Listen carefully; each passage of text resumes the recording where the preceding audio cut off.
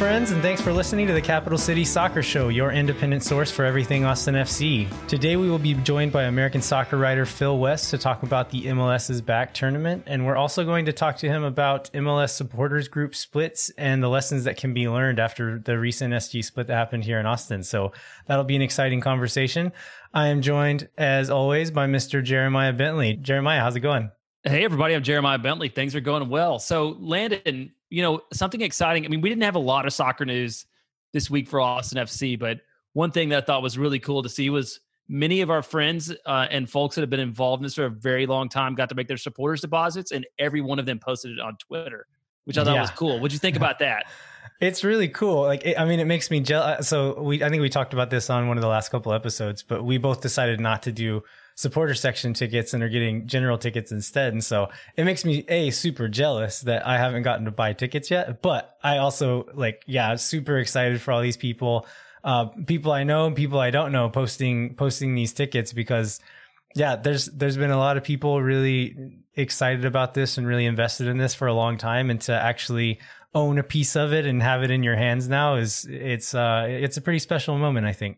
Yep. And one of the things I noticed too, a bunch of that maybe I just noticed because I was paying attention, but there were a lot of people that said, like, I've never had season tickets before for anything. And they were really excited about this being their first chance to do that, which I think speaks to the passion of the fan base. And then probably also the relative value of the supporters tickets, which is something we talked about for months, not knowing how much they were going to be. But, when the pricing came out, I think they were affordable for a lot of people and they were relieved by it. So it was really cool to see them have the chance to make their first season tickets, Austin FC season tickets.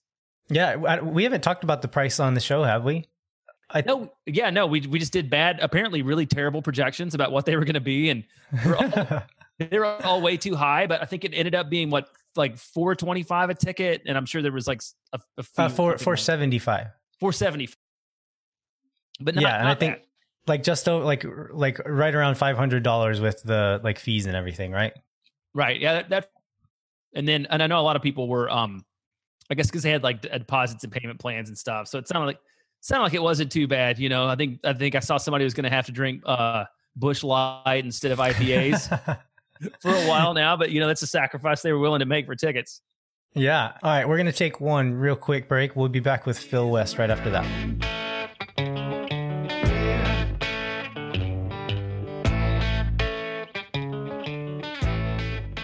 All right, we are back with Phil West, the writer of 2 books about American soccer. So we figured he'd be a great person to talk about the MLS is Back tournament, but also about supporters group drama, since Phil, you literally wrote a book about Major League Soccer and kind of the history of it, which part of the history of Major League Soccer is supporters group drama. So yeah, definitely. And that was definitely a thing that I wanted to get into with the book. I mean, not so much the drama, but just supporters groups and how they emerged and how they've been influential in the game. So absolutely. Cool. Let's talk some MLS is Back first before we get into that, though. So we're recording this on a Sunday. There was a major scare this morning with the Toronto and DC game. On Saturday night, there was a player from each team that received a positive test result. They were kind of scrambling to retest those 2 players, and then right up until game time, they weren't sure what was going to happen. Luckily, both of those tests have come back negative, and Phil told me just as he jumped on the call that game has been rescheduled for Monday morning. So yeah, we get some Monday morning soccer, which has been nice. I mean, it's been fun to have these 8 a.m. Central start times for some of the games. Yeah, for sure. What were you guys thinking whenever that news came out? I was terrified. I kind of thought this was the beginning of the end of this tournament. Yeah, I did too. I mean, it seems like they've been really lucky for the most part so far. I mean, obviously you had FC Dallas and you had Nashville that had a lot of the positive tests, and that actually made the numbers kind of work out weirdly. I mean, obviously FC Dallas I would have liked to see in this. Nashville to me seemed like they were going to be the team most likely to catch COVID and be out of the tournament, because that's just kind of Nashville in their life, But yeah, I mean, again, that just shows that they're probably one, outbreak from this whole tournament being in jeopardy. But so far they've been fairly lucky and they've been able to control things. And it's really nice to see them back and active and see these games happening, even though, it's obviously super weird in these little fields in Orlando, and Fox pumping in the crowd noise in particular. I mean, that was really weird for the Atlanta New York game in particular. Yeah. So what have y'all's thoughts been on this tournament overall?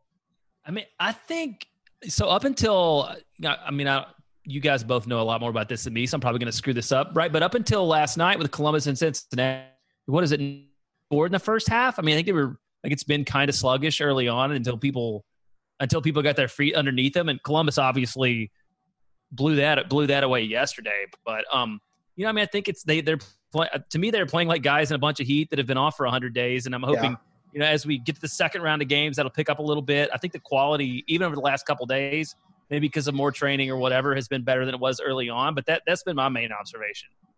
Yeah, I think you're right on with that. I mean, the Heat's obviously going to have a lot of impact, and obviously they're going to be a little bit rusty. I mean, that Columbus game was the first game that hasn't been decided by either a goal or has been a draw. So, boy, did Columbus look good, or maybe conversely, boy, did Cincinnati look bad.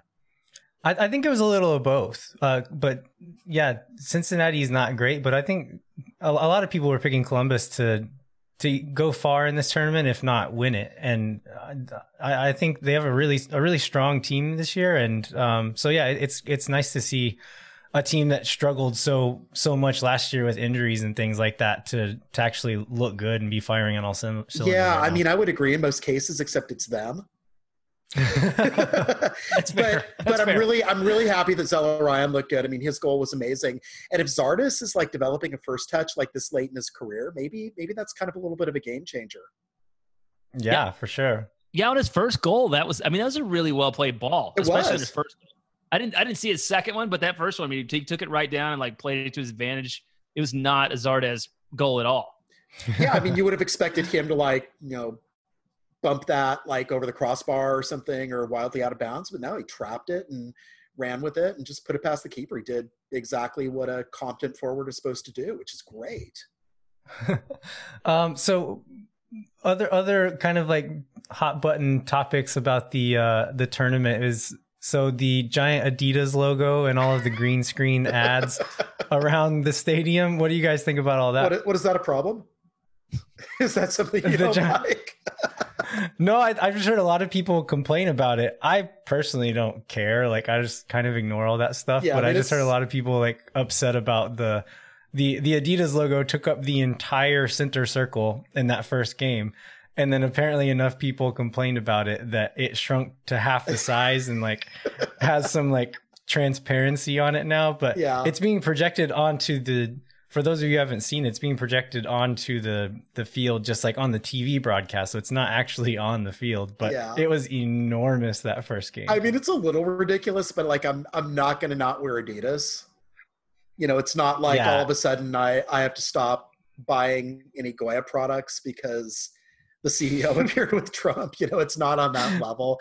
I mean, and we were talking a little bit before the sponsorship. I mean, you'll notice that for individual games, you'll have teams have their kind of key sponsors on big displays behind them. I mean, it's, obviously it's kind of a weird situation for the teams. They don't really get to do their kind of 17 home games a year. So anything they can kind of do to help their, obviously their sponsorship relationships with this, I think is fine. I mean, to me, the crowd noise is weirder than, anything projected onto the field. Yeah, it's that's another thing I wanted to talk about is the crowd noise. So the first few games were all on ESPN, and the broadcast I watched anyway did not have the crowd noise. Was that true of all ESPN broadcasts? I think a few have had a little bit, but not to the level that Fox had it. And Fox had it like on my laptop, Landon, and on the laptop you could pick. Like if you're on ESPN.com, you can pick either like the with crowd noise or without crowd noise feed, which is not an option they give you on the Fox feed. But yeah, they're kind of weird. Although I know like tonight on the Minnesota game, there's a couple choice words that were used where they had like cut the, because when you hear the players on the field, you hear everything, right? So all of a sudden, like the entire audio just went blank because they had to cut it all out to cut out some things people were saying. Yeah, I think they said they're doing it on like a 15 or 30-second delay, so that because also the people announcing these games are not in Orlando, so they're having to like send it to Connecticut or to California, depending on which team is broadcasting. Right. And then also because they're bleeping all the things that are being said on the field. But there was one game in particular, which was the San Jose. Who did San Jose play? San Jose, Seattle, which Matias Almeida was on the sideline just like screaming the whole time, and their bench was really getting into it that game. And I loved not having any crowd noise during that game just because of how energetic it was, but also you just could hear everything he was saying. And there's just some really cool moments that you got to hear on the field, which when, in a normal game, you miss all of that. And so I think there's something to be said for kind of the energy that the crowd noise gives, but this is it's kind of a special moment in time where we get to hear all these things. And so while we can hear them, I want to listen to them. Yeah. And for me, I think that the weirdest of the crowd things is like the video boards of the people, right? Like on the side and the back. And I don't think they're live. I think it's just like people randomly screaming on Instagram or something. Like, I don't know how that works out, but I'm not a fan of whatever that thing is. I like the sentiment of it, but it plays as kind of distracting and kind of strange and like disconnected from the game. And so I'm not a big fan of that part of it. Yeah, I know with the Liga MX games now, they're also doing something like that. But like on corner kicks, you basically just had all these people that were like shining their cell phone lights into the screens. So that seemed, kind of terrible, and also like exactly what I would expect of Liga MX fans. So slow clap there. During that that Seattle San Jose game, there was just like, since we've signed our first player now, there's been a lot of kind of thinking about which of these players might play for Austin FC in the future. And watching that Seattle game, I kind of had this realization on teams that I watch. I want most of the players to be like good, nice boys, just like respectable young men playing a sport. And then I want there to be just like one major head on the field. And the person who made that stand out to me was Javier Arriaga for Seattle. He's just a terrible person on the field and just kicks people and runs through people, but gets away with it every time. And that's what I want Austin FC to look like. I want there to be like a center back or a defensive midfielder who's just a terror to play against. And then all the rest of them, I want them to be just nice young men. I'd just pull like Blas Perez out of retirement. Yeah. So you mentioned the morning games earlier, Phil.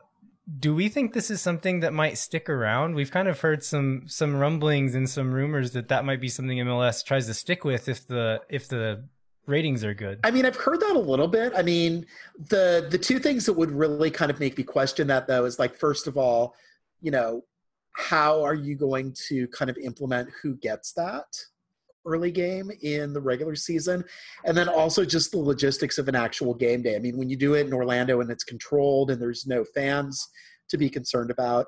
But if you're, asking Austin FC fans to roll out of bed at like 5 a.m., for a 9 a.m. match, and then you're trying to put that up against a Premier League match, that to me seems kind of strange. I mean, I think I could maybe see it in some odd instances, but I also think they would pick their spots. I also think that might be like kind of an international break type thing. So what I heard, so this is coming from Taylor Twellman, and Taylor knows things, right? Sure. So the way he was talking about it is that it would be an 11 a.m. kick Eastern time. Okay. And so that would be 10 a.m. here. You talk about like the logistics of it. So Americans are very used to watching games at that time of the day. Yeah. But I mean, there's noon central the kicks that like MLS has now, so that's not too far afield from that. But the players are not used to playing that early. So like Americans get up, like if you're on the East Coast, like 5, 6 a.m. sometimes. Sorry, on the West Coast, it's like 5, 6 a.m. sometimes. And so, but the players who are playing in those games in Europe are not waking up that early. And so I've heard several retired players and current players get asked, like, would you rather play like these 10:30 p.m. games in this MLS is Back thing or the morning game? And all of them say the late game was better, because for these like 8 or 9 a.m. kicks, these guys are getting up at 5 or 6 a.m. to get their pre-match meal in and kind of do their ritual and all this stuff they have to do to get ready for that game. And so, yeah, there is a lot of logistical things that would need to change. But if ratings are really good, then I think this is something that MLS wouldn't think twice about doing if they can maybe do it right after Premier League games or something like that, and say like Premier League ends and you roll right into an MLS kickoff after that. I think that could be a big win. And I honestly, like I said, Americans are already used to it, and I would really enjoy watching those games in the morning. Right. If like you're on the Union and you're going to Frisco and it's like, oh, this was going to be like a 6 p.m. kick, but now it's going to be like a 10 a.m. kick. How do y'all feel about that? You know, they'd probably be okay, I would think. Yeah. Yeah. To avoid that. I was thinking. Go ahead, Jeremiah. I was also thinking for those who've been in Texas, Texas OU, I've spent many a 8 a.m. eating corn dogs and drinking beer at the state fair, right? Before an 11 a.m. college football kick. So I feel like if anybody's going to be able to pull that off, you know, it's going to be people here in this state. Right. Yeah. How would y'all feel about, like, just as a fan experience, going to the stadium at like 10 a.m.? Hell yeah. They do it in college football fairly often, right? I'm an early riser. Yeah, I'm into it. Yeah. I think it would be cool. And it's not as hot. I'm for it. So MLS, let's make it happen. Yeah, that's right. It's because of the heat, right? They usually do that for the like September games, you know, when it's even at night, it's still 90 degrees during college football season down here. So yeah, it would be much more pleasant to do that and get it over with. All right, let's transition to the next juicy topic that we have on the list. So let's talk some supporters group drama. So Phil, tell us a little bit about why supporters groups split. Well, maybe first, if you want to just kind of let people know what's maybe happened over the last few months, if they're maybe a little confused about what's going on. This will be a good context. Recently there's been a new supporters group here in Austin called Los Verdes. They started selling memberships last week or 2 weeks ago, and this is all tied into the reason this podcast exists. So to give you even more background, Jeremiah and I were both in leadership positions within Austin Anthem. Whenever this split happened, Jeremiah is one of the people who is starting Los Verdes, this new group. Kind of the reason we started this show was because while we were part of Austin Anthem and affiliated with the supporters group, there was, I think we kind of felt a freedom and kind of an independence because there was only one supporters group. And so we didn't necessarily have to worry about playing sides or doing anything like that, because it was, we felt that we could kind of speak freely and still be speaking for all of the fans. And so whenever that split happened, it kind of changed that whole dynamic, which is kind of the birth of this show that we wanted to start so we could do something more independent. But getting back into the supporters group part of it, Jeremiah, so since you're one of the people who started Los Verdes, do you want to tell us a little bit about why or kind of what Los Verdes' mission is?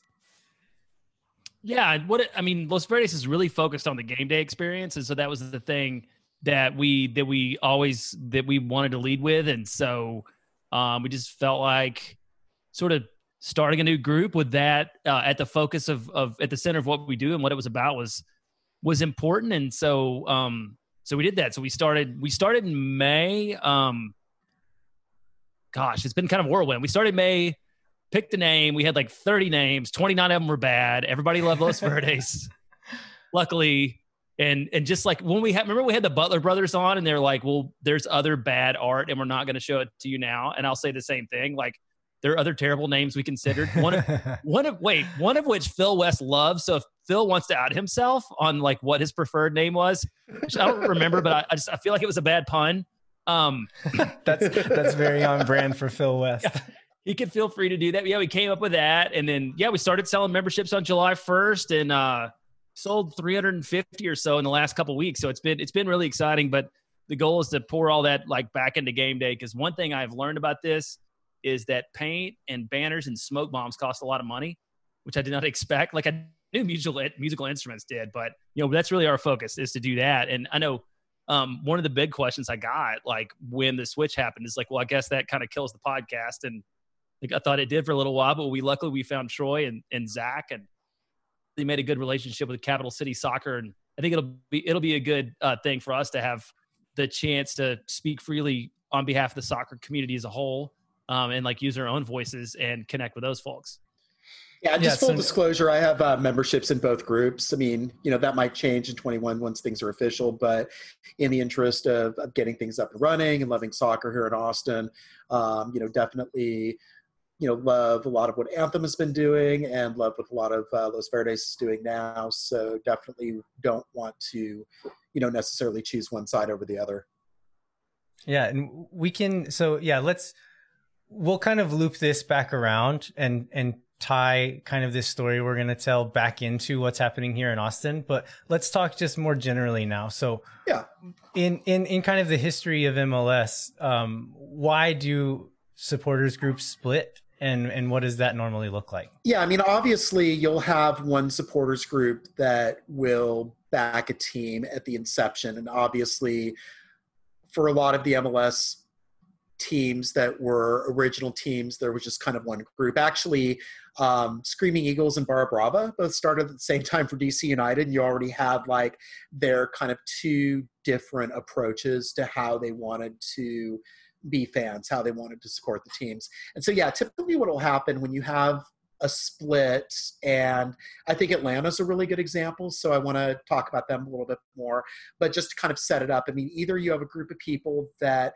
want to create some sort of different experience or focus on some sort of thing, or maybe, just kind of think that they can do something better or do something differently from a group of people that are established in leadership.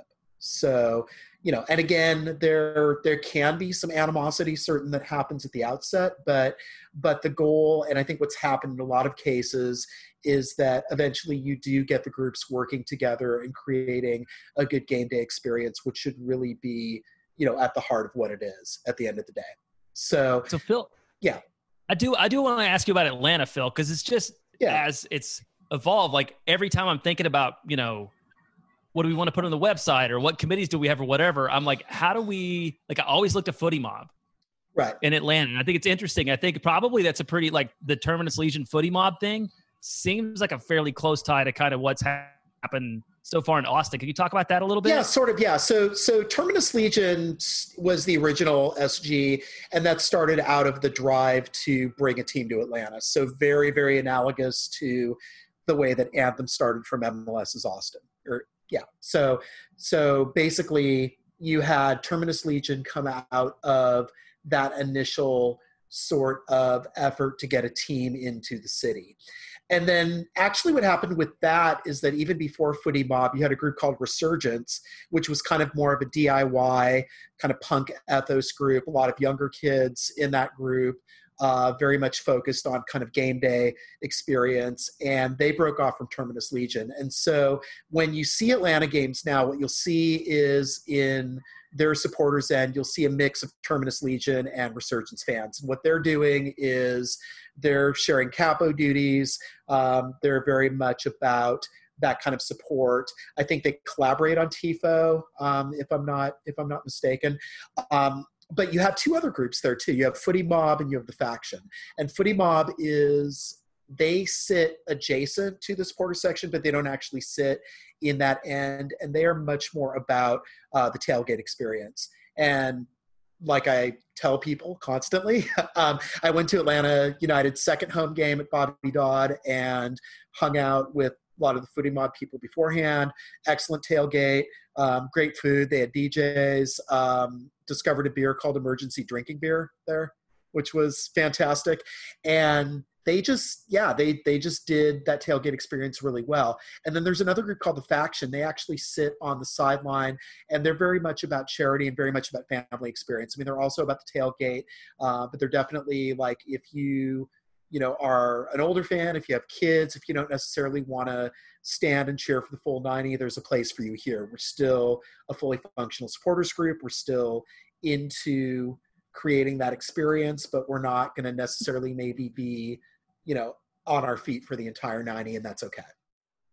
So what, if you guys have listened to the Austin Anthem podcast, we had Jay Riddle on that podcast.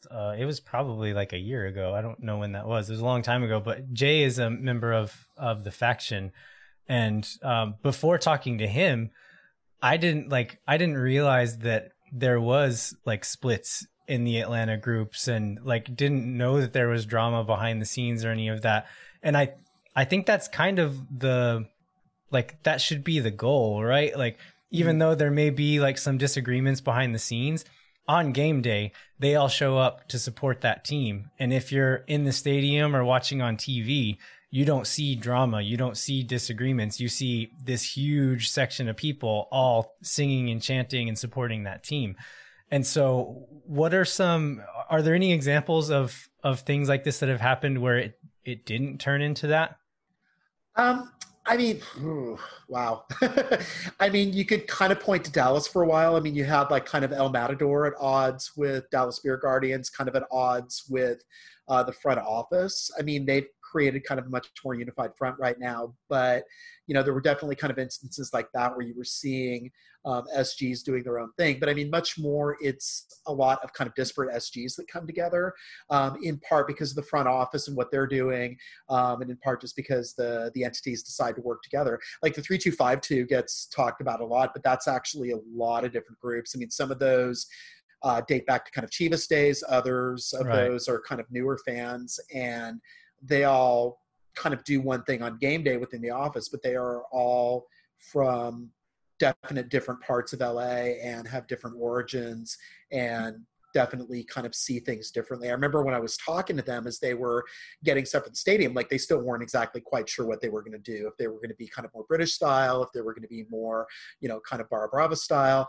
And they've obviously created kind of their own good mix of stuff, but they didn't have kind of a set definite plan going in. So, I mean, a lot of it ultimately boils down to the SGs being able to communicate and focus on a good game day experience. And if they can do that, then, it's obvious and it shows and everybody's sort of happy with it. And if it is maybe a little bit more lackluster, then, sometimes you'll see the front office kind of coming in and trying to get the teams together, kind of like what we saw with like RSL over the last year, where they had like six different supporters groups, and they all were able to kind of bring them together and try to create some kind of new game day rituals around what they were doing. And it wasn't that the groups were particularly kind of warring against each other, but they were just doing their own thing and sitting in different parts of the stadium and not really kind of as unified as they could have been.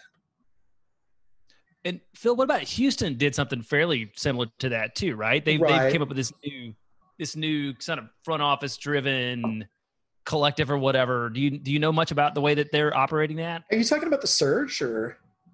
Well, yeah, the Surge, but I thought that they had stepped in a little bit because their two main groups weren't getting along, and then kind of the Surge came out of that. But yeah, I don't know so much about that. I mean, I know what happened a few years ago is that they were moving the supporters groups. They wanted to sell tickets. And that's, I guess, God, I want to say it's the South End. It's wherever the bar end is now, kind of there. And they moved them to that like north side upper deck. And, kind of try to give them support and had the front office go in and let them be in the stadium and kind of figure out like what it was going to be. But yeah, that's been kind of a really interesting situation with them too, because you've had Texian Army, which was kind of the long established group, and they still have their ritual where they have the black, orange, and white Texan flag that they put up after every goal. But that's very much, but now you have El Batallon, which is obviously kind of dominating things. It's very much kind of bar influenced SG, and when you see a Dynamo game, you'll hear them doing 7, 8, 10-minute songs and just transition from song to song, and they just kind of, take all the SG oxygen out of the room, as it were.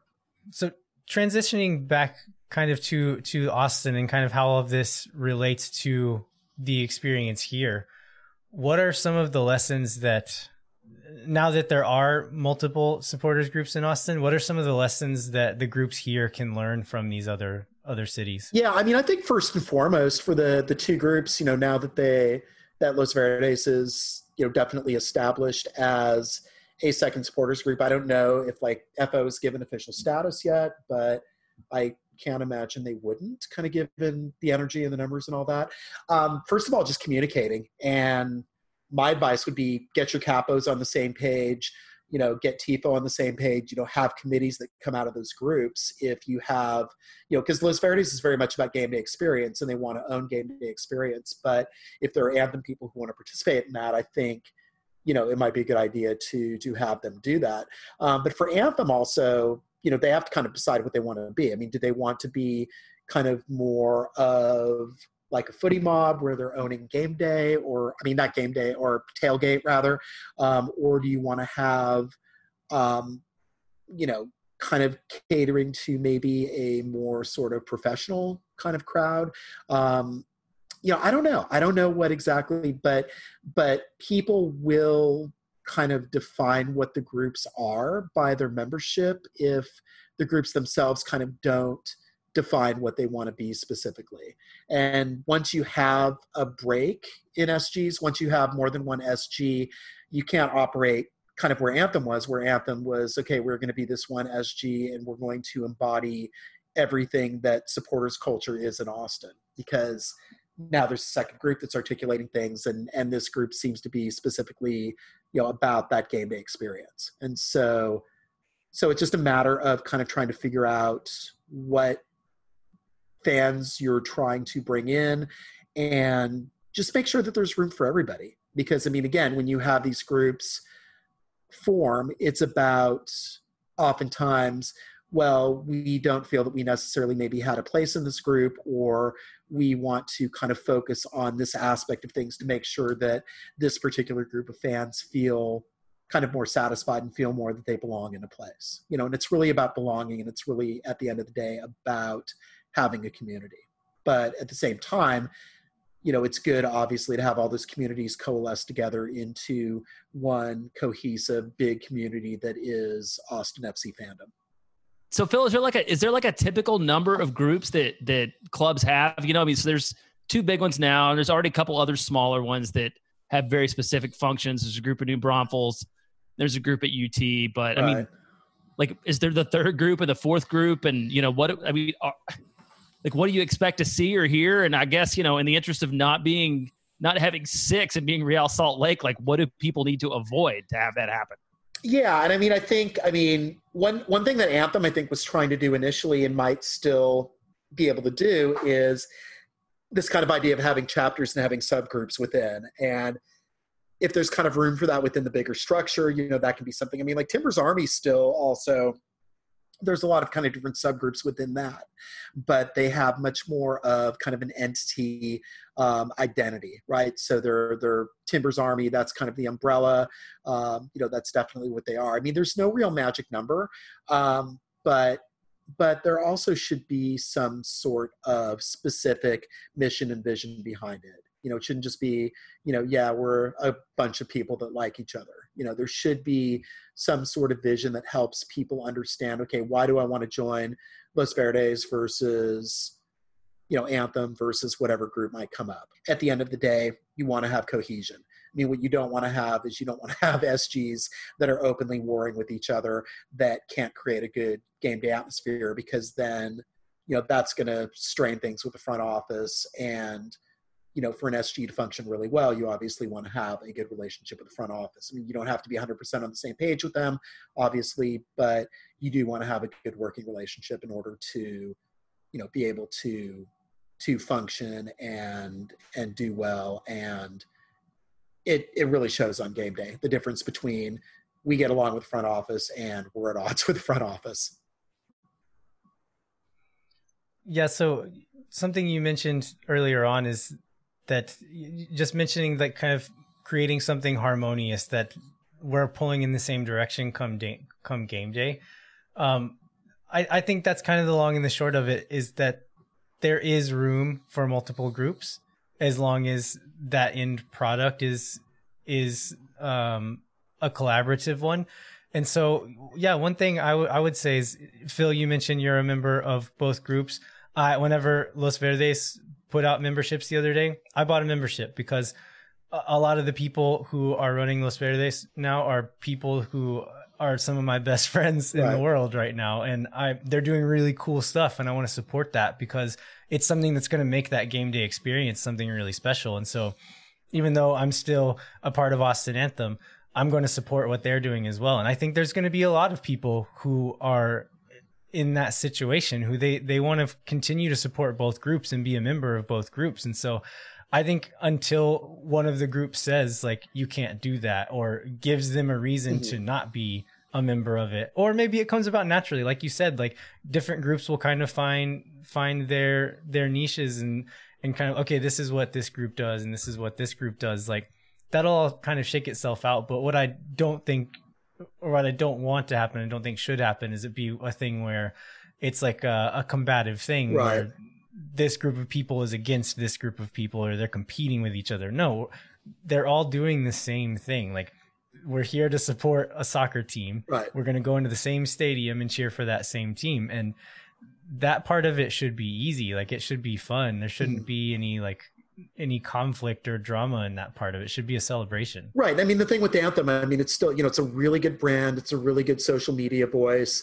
And this is a group that, was in the trenches.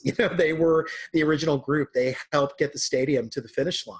There's still a lot of kind of value for those people who are sticking with Anthem and believe in Anthem as the first SG, more power. But also, yeah, Los Verdes, I mean, a lot of my friends are there and there's a lot of really good energy, and, it's just overall a really, really, fun bunch of people that are there. And I mean, it was so funny. Like on the Slack a couple of days ago, there was like some guy, Cesar, who is a Amazon driver, and he snapped this picture with there was a car with an Austin FC sticker on that, and he's like, "Oh, look at this, I'm delivering and I see this here," and it's like, that's my car. And actually, I ran into the guy like when I was coming back to the house, and we talked for a while. He's like, "Oh yeah, you're Phil." And so like we had seen each other on Slack, but then we actually got to connect in real life about the team, and did you get season tickets yet and all that. And I mean, I have no idea what my fandom's going to look like or what my professional life is going to look like. I mean, I could be working for the front office. I could be a journalist. I could be, in the supporter section in 21. I have no idea where life's going to take me. I mean, it's just, everything is just that weird right now for me. But I definitely know that, COVID willing, that on that day in April 21, I'm going to be in that stadium in some capacity. And I ultimately, at the end of the day, want to be there with people who are there because they dreamt it and they helped make it happen. And, this is the reward for all that work. I mean, you guys were there. You saw it. You were in ridiculous city council meetings till the middle of the night. All these like incredible things happen to allow for this team to happen. Now we have a first player that we're talking about. Now we have, our head coach scouting this wacky tournament that's happening right now. There's just all these things that, 2 years, 3 years ago, we didn't know could be possible or was going to happen. And it happened because of the people in Anthem, and it happened because of the people who are now in Los Verdes. And, at the end of the day, I just really want these people to be able to work together and celebrate it, because, this is what we worked for. This is what we listened to Linda Curtis and Francois Lucas for, I mean, it was just all this ridiculous stuff that we had to endure to get to, this incredible point. And, COVID's really fucked things up. But at the same time, it's like, if we get over this last hurdle and the stadium gets built and everything, we're here. We're seeing soccer in Austin. And, the last thing I want to do is see, supporters groups fight over, drums that are ultimately going to be played by people that are going to like pump up 20,000 people in a stadium, God willing. Yeah. So, like I said, I'm a member of both groups. I'll be getting my Los Verdes sticker in the mail here in the next few weeks. I'm going to stick it on my car next. Phil, you mentioned stickers on cars. I'm going to stick my Los Verdes sticker on my car next to my Austin Anthem sticker. Nice. And I imagine there's going to be a lot of other people in town who do that. So, people who are members of these groups, if you're listening, we can do this. Like we can make this something really special. And I think this is an opportunity to make this a positive, to really be able to have a place for everyone. Like Phil mentioned earlier, like these different groups exist because different people will find places where they feel more at home or feel like this is where they're supposed to be.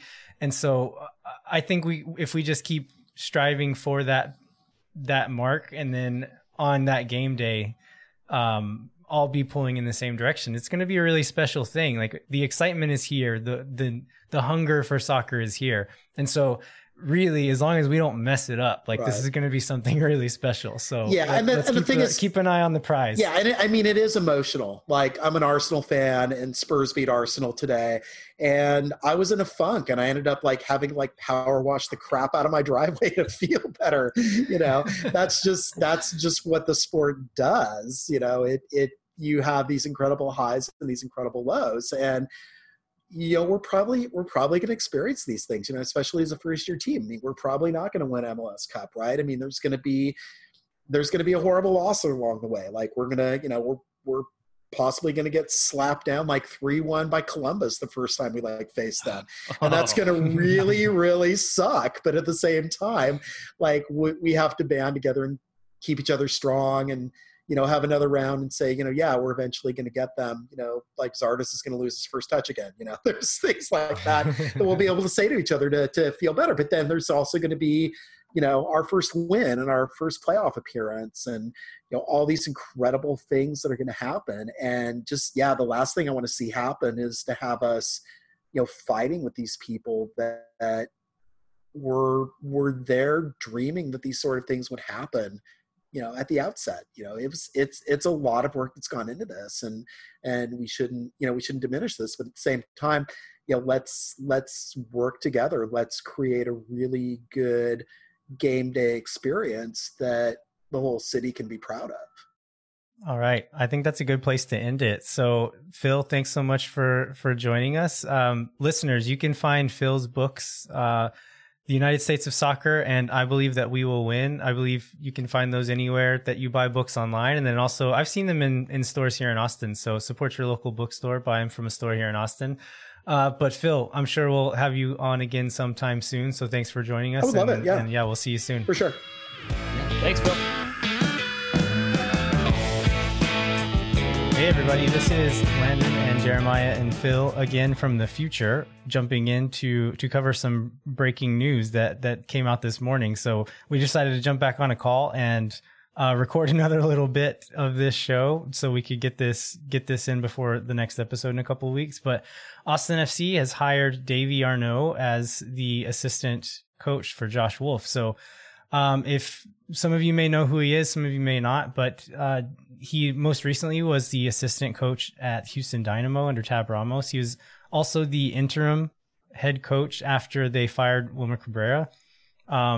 He coached at DC United before then, and then also had a pretty successful playing career. He played 2002 to 2011 at Sporting KC, 2012 to 2013 at Montreal Impact, 2014 to 2016 at DC United, and was apparently captain at each of those clubs. So that's pretty impressive. So Jeremiah, Phil, what do we think about this hire? I mean, it seems like a good hire. He's got all the bona fides. He's obviously very familiar with Josh Wolf from being around the league for a long time. And then also they continued to really the club continues to build around folks who have a real deep understanding of MLS and sort of the unique way that the league works and the game works in, here. So I think it'll be a positive addition. Another thing, Chris Bills interviewed Jimmy Conrad, and then he had an interesting comparison between the two back during their playing days, where basically Wolf was this cerebral, kind of analyzing everything on the field, and Arnaud was a wear his shirt, wear your heart on your sleeve kind of guy, and real dynamic. And so he, at least in the eyes of Jimmy Conrad, it'll be a good balance between the two to have this like firebrand and this thoughtful person. So I mean, it seems like a good hire.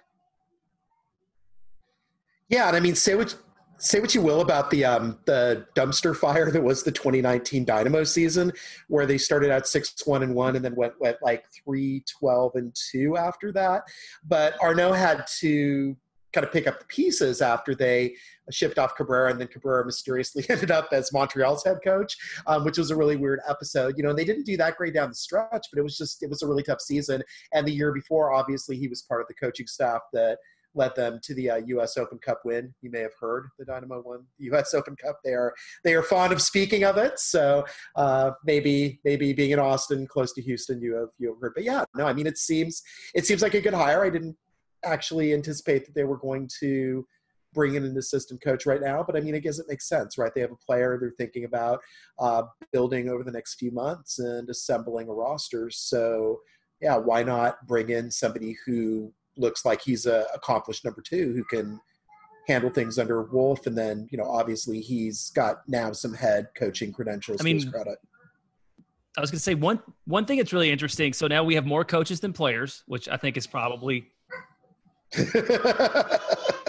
But we knew that was going to happen, right? And then you left out a part of his bio where he was a West Texas A&M Buffalo, which apparently you're really familiar with. So Landon, can you talk about the West Texas A&M soccer dynamo that is from your time up there? Yeah, I don't know anything about the soccer team really, but I'm from up in the Panhandle, which is where West Texas A&M is, and all of my friends from high school went to West Texas A&M. So I was in school in Lubbock, which is like 2 hours away, and so I ended up in Canyon, Texas, going to visit my friends like every other weekend. And I was going to South Plains College doing a music degree, and I was in Canyon so much and going to football games and things like that I knew West Texas A&M's fight song, and at one point did not know my school's mascot. I couldn't have told you what it was for like a year that I was in school there. But yeah, apparently the soccer team is like a popular thing. I don't know if they're good, but yeah, I was very surprised to see that he went to West Texas A&M and then went straight into MLS after that. But I guess it was a pretty different league back in those days, huh? Yeah, definitely. Yeah. Also, yeah, Canyon is close to Palo Duro Canyon. So we established we've all been to that kind of unknown gem in Texas. And apparently I'm the only one who hasn't seen the play that the state parks people do down in the bottom of Palo Duro Canyon. So, but I have zip lined over part of it. So still a very scary, treacherous part of it. So Palo Duro Canyon, highly recommended by the Capital City Soccer Show. So Jeremiah, earlier you mentioned that Wolf and Arnaud played together along with Jimmy Conrad at Sporting KC. So I wanted to just kind of see, I'd heard Davy Arnaud's name, but I don't know anything about him. So I just wanted to hear a little bit more about him, searched his name in the podcast app and found a podcast called the Sporting KC Show, which I think is a radio show that airs in Kansas City, and they put out as a podcast, but they had him on earlier this year as a guest, and he was talking about his coaching career. And one little tidbit that I thought was interesting is he started talking about when he was interim manager of Houston Dynamo, they asked who he went to for advice and who he was talking to and like kind of what his strategy was there. And he mentioned Wolf. Wolf was one of the first people he called during that era.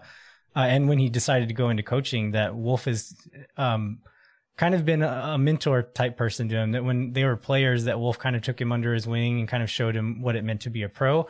And they've stayed in touch and now gets coaching advice from Josh Wolf. And so they have a very close relationship. So knowing that, it's a little less surprising to know that that Wolf has now chosen him to be on the staff. Arnaud also mentioned that he likes taking players under his wing and kind of helping them grow, and is really into the development aspect, which I think fits really well with what we've heard from Claudio and from Josh Wolf as to what kind of the ethos around their locker room is going to be. So on the flip side of that, do we think that there's any maybe negative aspect to Josh only hiring people that he already knows, or do we see that as a strength?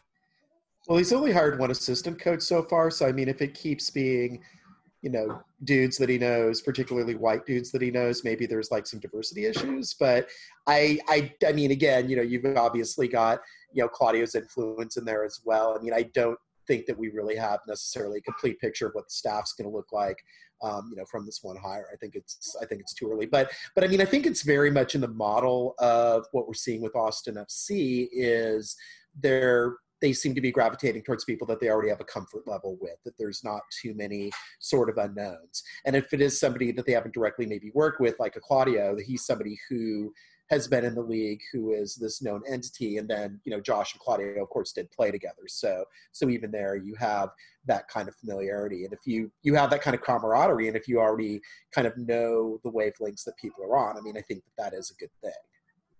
I think something else to say to that is that there will be a sense of identity at the club because of this cohesion amongst the coaching staff. That's something you hear said of expansion teams a lot, like FC Cincinnati, partly due to not having the same coach for more than a few months at a time. But you hear that this team lacks identity. They need to find their identity, and then they'll be able to grow. This team is going to have somewhat of an identity just because the people in the coaching staff will all know each other and kind of have a really clear idea of what they want to do. They'll need to get the players on board with that. But I think that could be a really an advantage when you're trying to build that identity out. Yeah, and I think another thing that's good too is just that he was in the league for so long. I mean, the league has changed, considerably since he left it as a player, but he went right from a player into coaching. So there wasn't really lag time. I mean, he's had continuity dating back to, right. 02. So you think about that. I mean, that's Landon Donovan, DeMarcus Beasley, World Cup era type continuity. So that's almost like kind of 2 decades of either being a player or a coach in the league. So that's definitely got to be a plus. Because I mean, again, yeah, you see even somebody who's an accomplished coach like DeBoer over at Atlanta has had maybe some difficulty adjusting, not necessarily kind of maybe getting what makes this particular league tick, even though he's been successful in a lot of other leagues around the world. All right, so let's since we're taking this opportunity to kind of record this extra segment, I wanted to take this moment to kind of go back and mention something that was on our show notes for the original recording. And we kind of skipped on to a different subject and ended up not going back and talking about it. But it's something really important and something that I think all three of us really believe strongly in. And I personally was really moved by it. But the first game between the two Florida teams, the first game of the MLS's back tournament, they had a display before the first game by the Black Players for Change. And they did somewhat of a protest out on the field. And all of the members of Black Players for Change came out onto the field and kind of had this ceremony. And they ended up standing out on the field for 8 minutes and 46 seconds, which was the amount of time that the policeman was kneeling on George Floyd's neck. So that was, I'm getting a little emotional talking about it right now, but it was a very powerful moment. And so it's really happy to see that the league is doing this and making such a big show of this, because as recently as last season, there have been times when the league was not necessarily the quickest to kind of jump to social change and kind of feeling the pulse of what the American people are thinking and feeling. And so I was really, really heartened by that part of it. What did you guys think? Yeah, I mean, absolutely. I mean, and not just the one game. I mean, obviously the initial kind of display tribute that the players did was really emotional and impactful. And once you realized, oh, this is going a long time. Oh, I bet this is going 8:46. It just became even sort of more moving. And then I think Thierry Henry was kneeling for the first 8 minutes, 46 seconds of the match that he right. coached, which, was incredible. Just that you're seeing, this kind of outpouring of support, not only, obviously among MLS players, but around the world. It's really cool. And to see the league embrace it and see everybody wearing the Black Lives Matter shirt, which, they should really get that up in the store, because I think a lot of fans would be wanting to wear that and support as well. But just that it is something that is on display and is a continual thing throughout the tournament is cool. And to not have the national anthem, to have that kind of display again, I mean, that takes, a lot of courage for an American sports league. And, kudos to MLS for, again, like you were kind of alluding to last year, there was the whole kind of controversy around Iron Front and the league's kind of reluctance to have those kind of political displays in the stands, and to just kind of see this mammoth sea change happening throughout the country this year and seeing MLS at the forefront of it is really heartening. I'm really glad to be a fan of this league, in part because they're willing to take that on. Yeah, and I think we don't have time to talk about it now, but the whole Black Players for Change organization that has kind of sprung up fairly recently, and now has 170 members and really seems to have a voice among the players and among the league. I mean, I think it's something to watch out for, and it's it's a really important statement about social justice. And I wish I could remember the numbers, but I was surprised at how many African-American players there are in MLS on a percentage basis. I think it's in the 20s. It was a stat I was looking at compared to like baseball, which is 8 or something like that, but it's good for that group to have its voice and for the league to encourage it too. So I think that's something that we should probably explore more at some point on another show. All right, we're gonna end on one silly note from Phil West, because it wouldn't be a Phil West interview if we didn't have some silly little piece of MLS culture to throw in. So during that first game, immediately following this thing we were just talking about, was the new Florida derby, and so Orlando actually has beaten a rival now, and they wanted to celebrate that win. So let's talk a little bit about how they beat that rival. So it's 1-1. It's like the 7th minute of stoppage time. This ball goes into Nani. He tries to head it. He whiffs on it completely, goes to a teammate, somehow ends up back to Nani's foot. And while he's still kind of trying to catch his balance from the really badly timed jump, he scores the winning goal. And they print a shirt. 2-1, Orlando wins.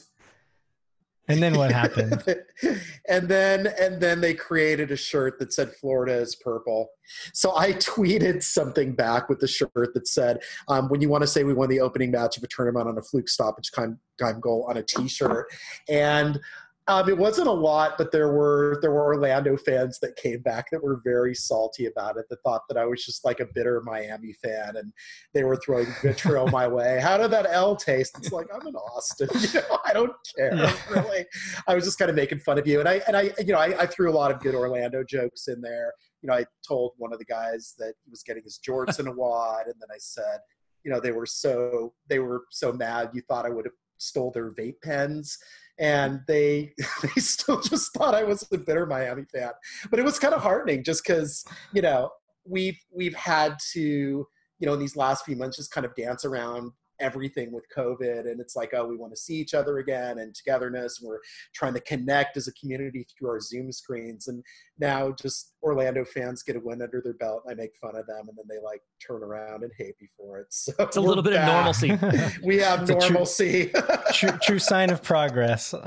All right. So we're going to jump back to future Landon and Jeremiah, who are now, while you're listening to this, past Landon and Jeremiah. It's all very confusing, but we're going to end the show now. So we'll see y'all next time. Take care, y'all.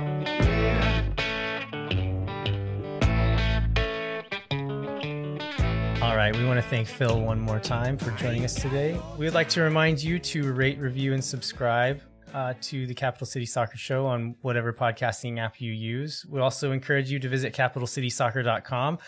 Recently, we published an article describing the different SGs here in town. So you can find articles like that and many other Austin FC related things on that website. Yeah, and as always, we check out both the Austin FC Reddit page and the official Austin FC fan group a lot.